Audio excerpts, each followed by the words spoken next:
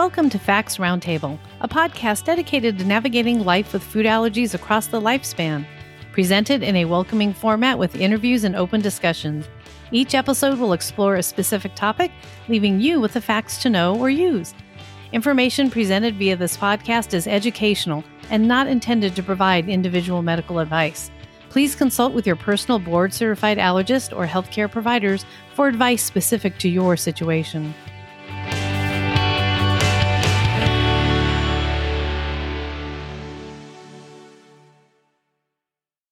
Hi, everyone. I'm Caroline Mawasasi, and I am your host for the Fact Roundtable podcast. I am a food allergy parent, advocate, and the founder of the Grateful Foodie blog, and I am Fact's Vice President of Community Relations. Before we start today's conversation, I would like to thank Bryn Pharma for being a kind sponsor of Fact's Roundtable podcast. Today, we're exploring the unmet needs of needle phobia and exciting epinephrine innovation.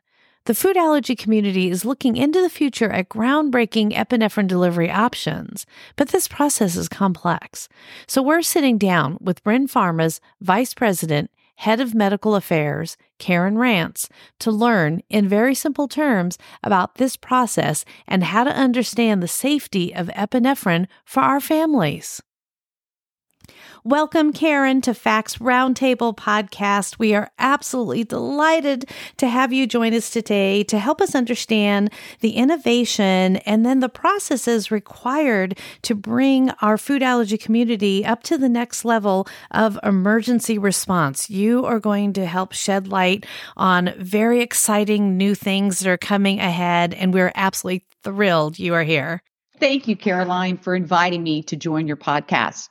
Fact's work continually inspires me, and I've been a longtime fan of your organization. I admire Eleanor's leadership and your entire team's tireless efforts in improving food allergy patients' lives.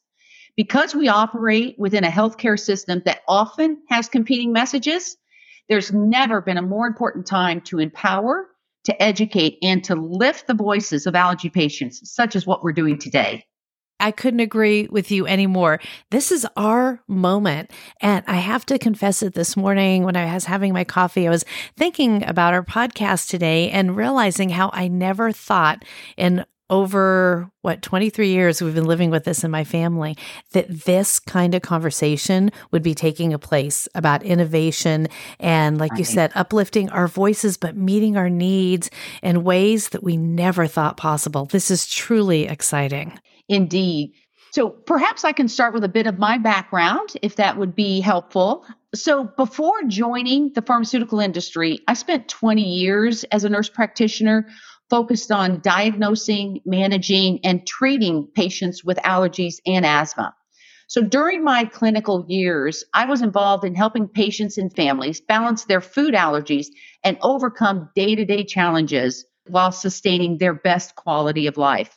I've worked closely with patients and their families for years to help them overcome such everyday challenges. I have a doctorate from the University of Virginia where I focus specifically on improving the asthma and allergy outcomes of vulnerable populations. During my clinical years, I held multiple national leadership positions where I prioritized educating healthcare providers on optimizing patient outcomes and state initiatives that ensured patients had access to epinephrine in schools and standardized asthma action plans. So during this time, I worked very closely with patient advocacy organizations and pharma. I firmly believe that the best approach to improving patient outcome comes through a thoughtful and robust collaboration between healthcare providers, patient advocacy organizations, and pharma. I left clinical practice in 2015, and that's where I stepped into the pharmaceutical industry space. Prior to my role here at Bryn, I enjoyed a role at ALK, which is a global allergy immunotherapy company, where I built and led the North America Medical Affairs Department. I joined Bryn in late June of this year and simply love our work. I'm the Vice President of Medical Affairs and am working with a fantastic team of tenured and experienced colleagues under the leadership of Sandy LaRoe, our CEO. So let me just share with you a bit of Bryn's story, which I think you'll find quite interesting. So Bryn Pharma's story is one of inspiration. It was founded by people who have suffered from anaphylaxis. Michelle LaBelle, one of our co-founders, has been a food allergy patient all of her life and is familiar with epinephrine autoinjectors as the primary treatment for anaphylaxis.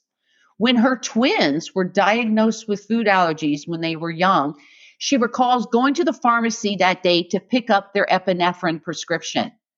That experience that day made a keen impression on her that the auto injectors that her twins were being prescribed were the exact ones that she had been prescribed for the previous 30 years. That made her realize there had been no evolution in the delivery options of self-administered epinephrine for anaphylaxis, which is truly shocking in our world where, every other year we have smartphone updates and the like. Her astonishment that day fueled our drive at Bryn to find a new way to address the concerns of patients, caregivers, and healthcare providers.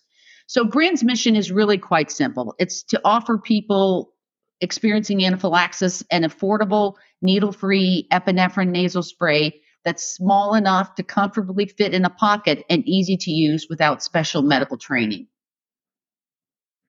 First, thank you so much for sharing Bryn's story. It is so important, but wow, your background is amazing. And listeners, you can't see this, but I can.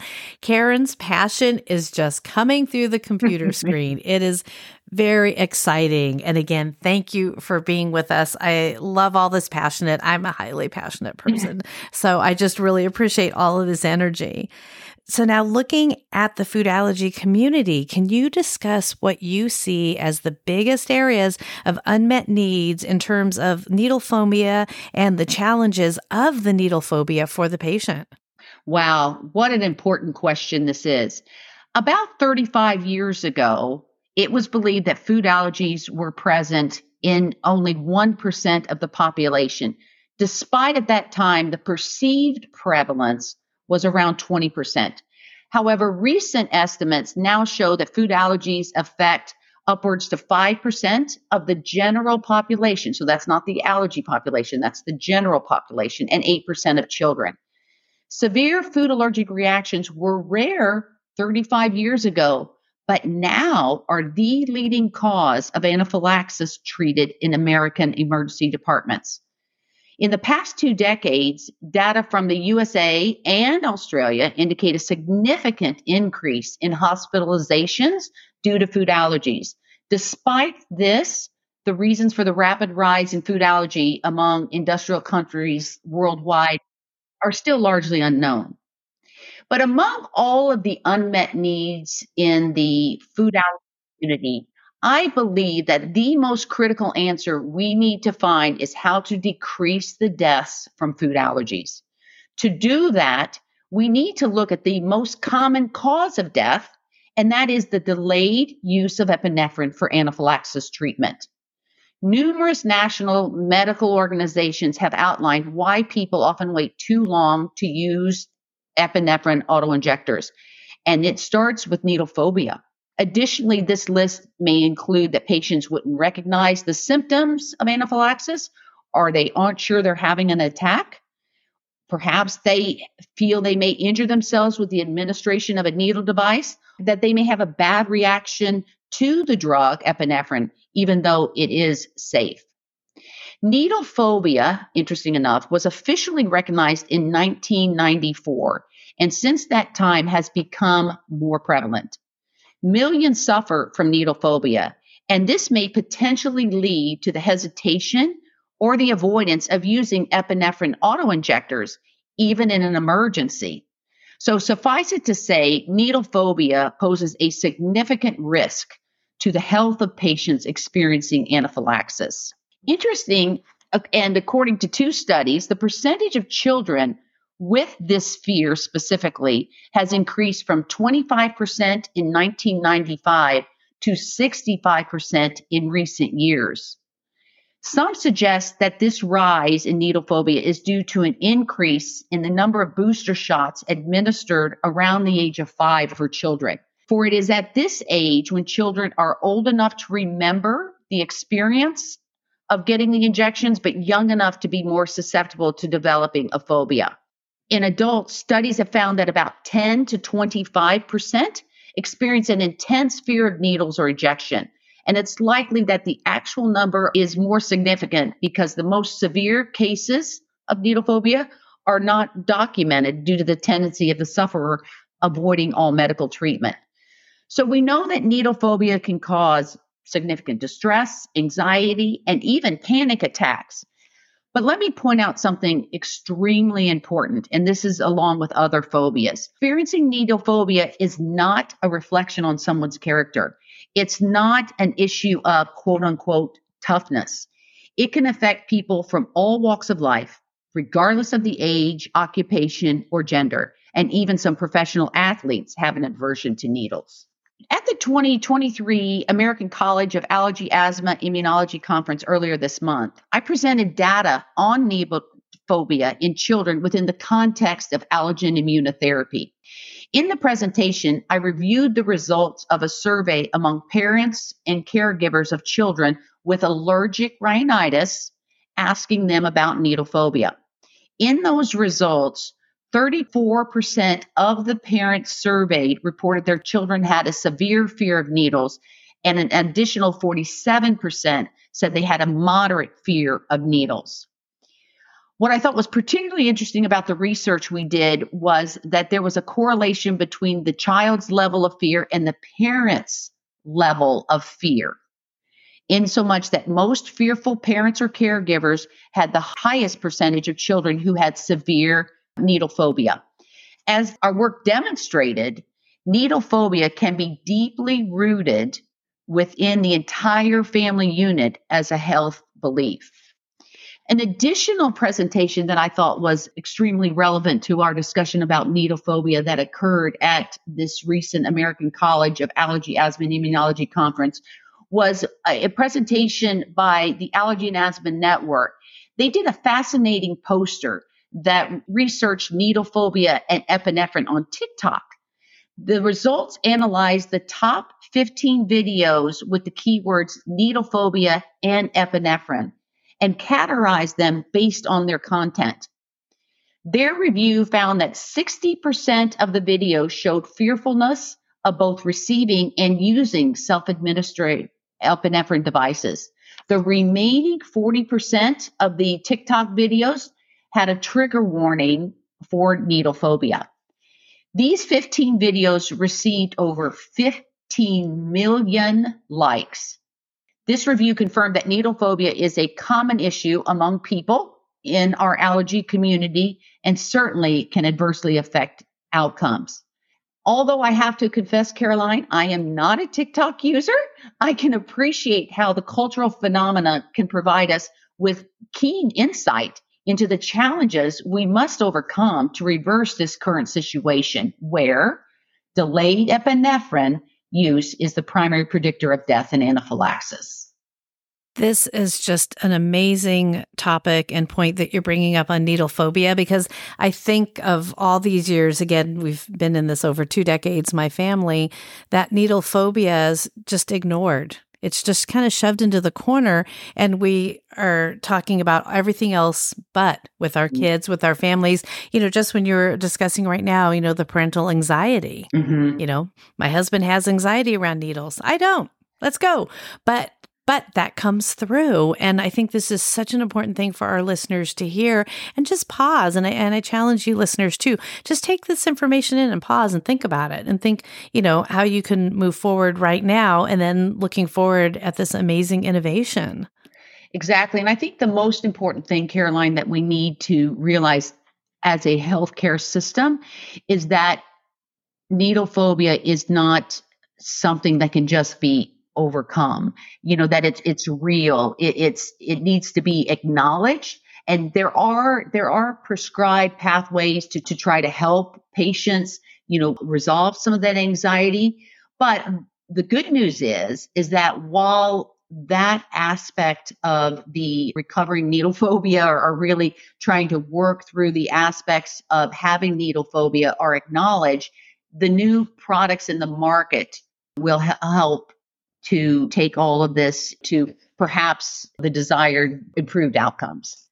Well, they go hand in hand. And Yes, I just, again, think it's so beautiful that we're just recognizing this. And this is something we can address. And there are solutions, like you said, absolutely. within the healthcare industry that can address needle phobia.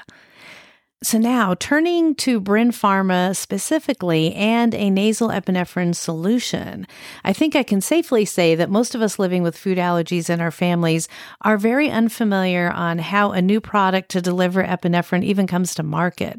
So can you help listeners understand the difference between the regulatory pathway that these innovative epinephrine products must travel upon versus what the other medications in the allergy space must follow? Kind of a big question. Well, but again, another very important question because there are true distinctions. So the epinephrine products that are in development, like Bryn's nasal spray, which the scientific name is NDS1C, follow the FDA's 505(b)(2) regulatory pathway. This is a more streamlined regulatory pathway designed for drug products that have a previously approved active ingredient, such as in our case, epinephrine, but are being reformulated into a new dosage form or route of administration. The data requirements for this regulatory pathway include pharmacokinetic, often referred to as PK studies, and pharmacodynamic, which are often referred to as PD studies.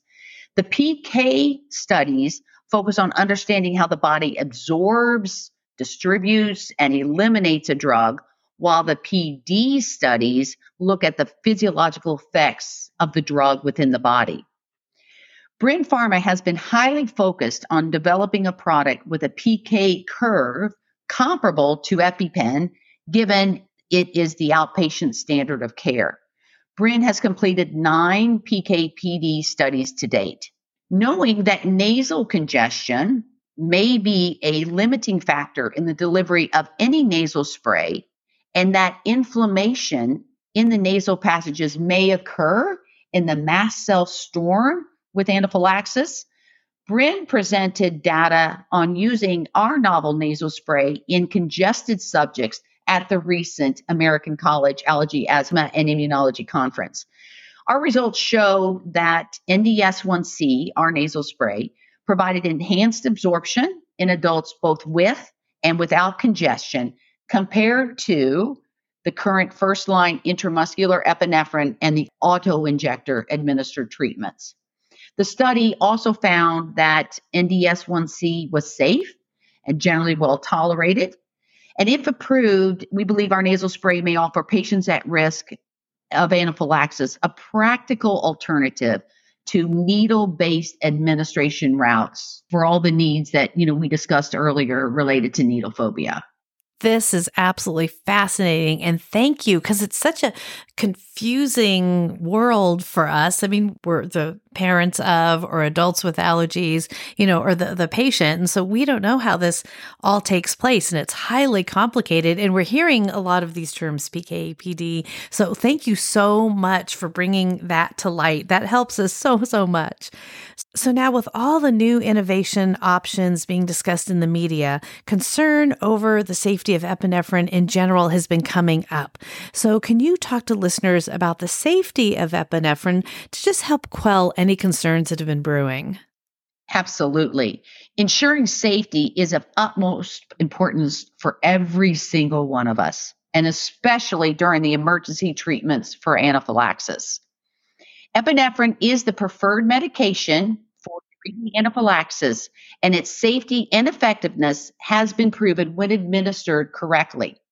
It's important to keep in mind that the benefits of using epinephrine to reverse severe allergic reactions and anaphylaxis far, far, far outweigh the potential risks associated with it.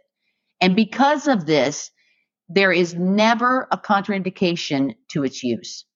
However, the most significant risk to the safety of our patients in the management of anaphylaxis is the failure to administer epinephrine when required. So even though the manifestations of anaphylaxis may vary from patient to patient and even vary within a single patient's response to multiple and separate episodes, the treatment priority within anaphylaxis remains the same. Focusing on the respiratory and cardiovascular systems in an anaphylactic event is crucial, as they're critical for recovery. The secondary of focus is on the skin and gastrointestinal tract response. When patients have self-administered epinephrine in a pre-measured delivery device, such as the FDA-approved needle products currently on the market, there have not been any serious long-term adverse effects. This is important for the allergy community to remember as we work together to reduce the hesitation in self-administration of epinephrine. It is important to note that there is clear distinction between the safety of pre-dosed epinephrine products and IV administered epinephrine, or where the dose is not pre-packaged in an available device. Most of the adverse reactions that one would read about in the literature or hear about regarding epinephrine are due to significant dosing errors, such as 10 times dosing, or even errors in the route of administration, such as high dose IV bolus dosing. Adverse effects of epinephrine are super rare, but may include cardiovascular complications as seen with super high doses. These cardiovascular complications are not typically seen with appropriately dosed self-administered epinephrine products. At Brin, a top priority for us is clearly communicating that our self-administered non-needle epinephrine nasal spray in its predefined dosage device is safe. The bottom line is, and it's worth repeating over again, there is no contraindication or reason not to administer epinephrine when indicated in a life-threatening situation. Epinephrine is the immediate medical intervention of choice and the standard of care for anaphylaxis. Thank you so much for bringing all that information up and helping us get that clarity, because the last thing we want is anyone to hesitate. I mean, that's what this whole conversation is about. So I appreciate that. But it is very hard to believe, but we are coming to the end of our conversation. This has been fantastic. So before we wrap up, is there anything else you would like listeners to hear from you? It's important that the allergy community in 2024 will be looking forward to the continued significant advancements in the development of new epinephrine products for self-administration. We are working closely with the FDA to develop our epinephrine nasal spray as a comparator to the epinephrine auto-injector in terms of its PK curve and drug absorption. During my 20 years of experience prescribing epinephrine auto-injectors to patients, the PK and PD properties of a particular epinephrine product were never a part of my discussion with patients. However, due to the requirements of the 505(b)(2) regulatory pathway and the emergence of these innovative epinephrine products, patients may hear references of PK curves. And now, Caroline, they can put it into context of what it means for their treatment options. Finally, Brin is thrilled with our collaboration with FACT and looking very forward to locking arms in our work in the coming years. We continually want to focus on educating the allergy community. And as I mentioned, with regards to our product name, we can all look forward to that being finalized. As soon as it is, Brin will be happy to share the name of the product we are developing in the future. So again, thank you, Caroline, for all that you do and bringing this to the patients and the members of the allergy community. Well, we appreciate you being here. So thank you so much for your work and your innovation. This is just exciting. These are just exciting times. And again, thank you, Karen, for your time. I know you all are so busy right now, and we appreciate you carving out time to spend with our listeners and with us. So thank you very much. It's been a real pleasure. Thank you. Before we say goodbye today, I just want to take a moment to say thank you to Brin Pharma one more time for being a kind sponsor of FACT's Roundtable podcast.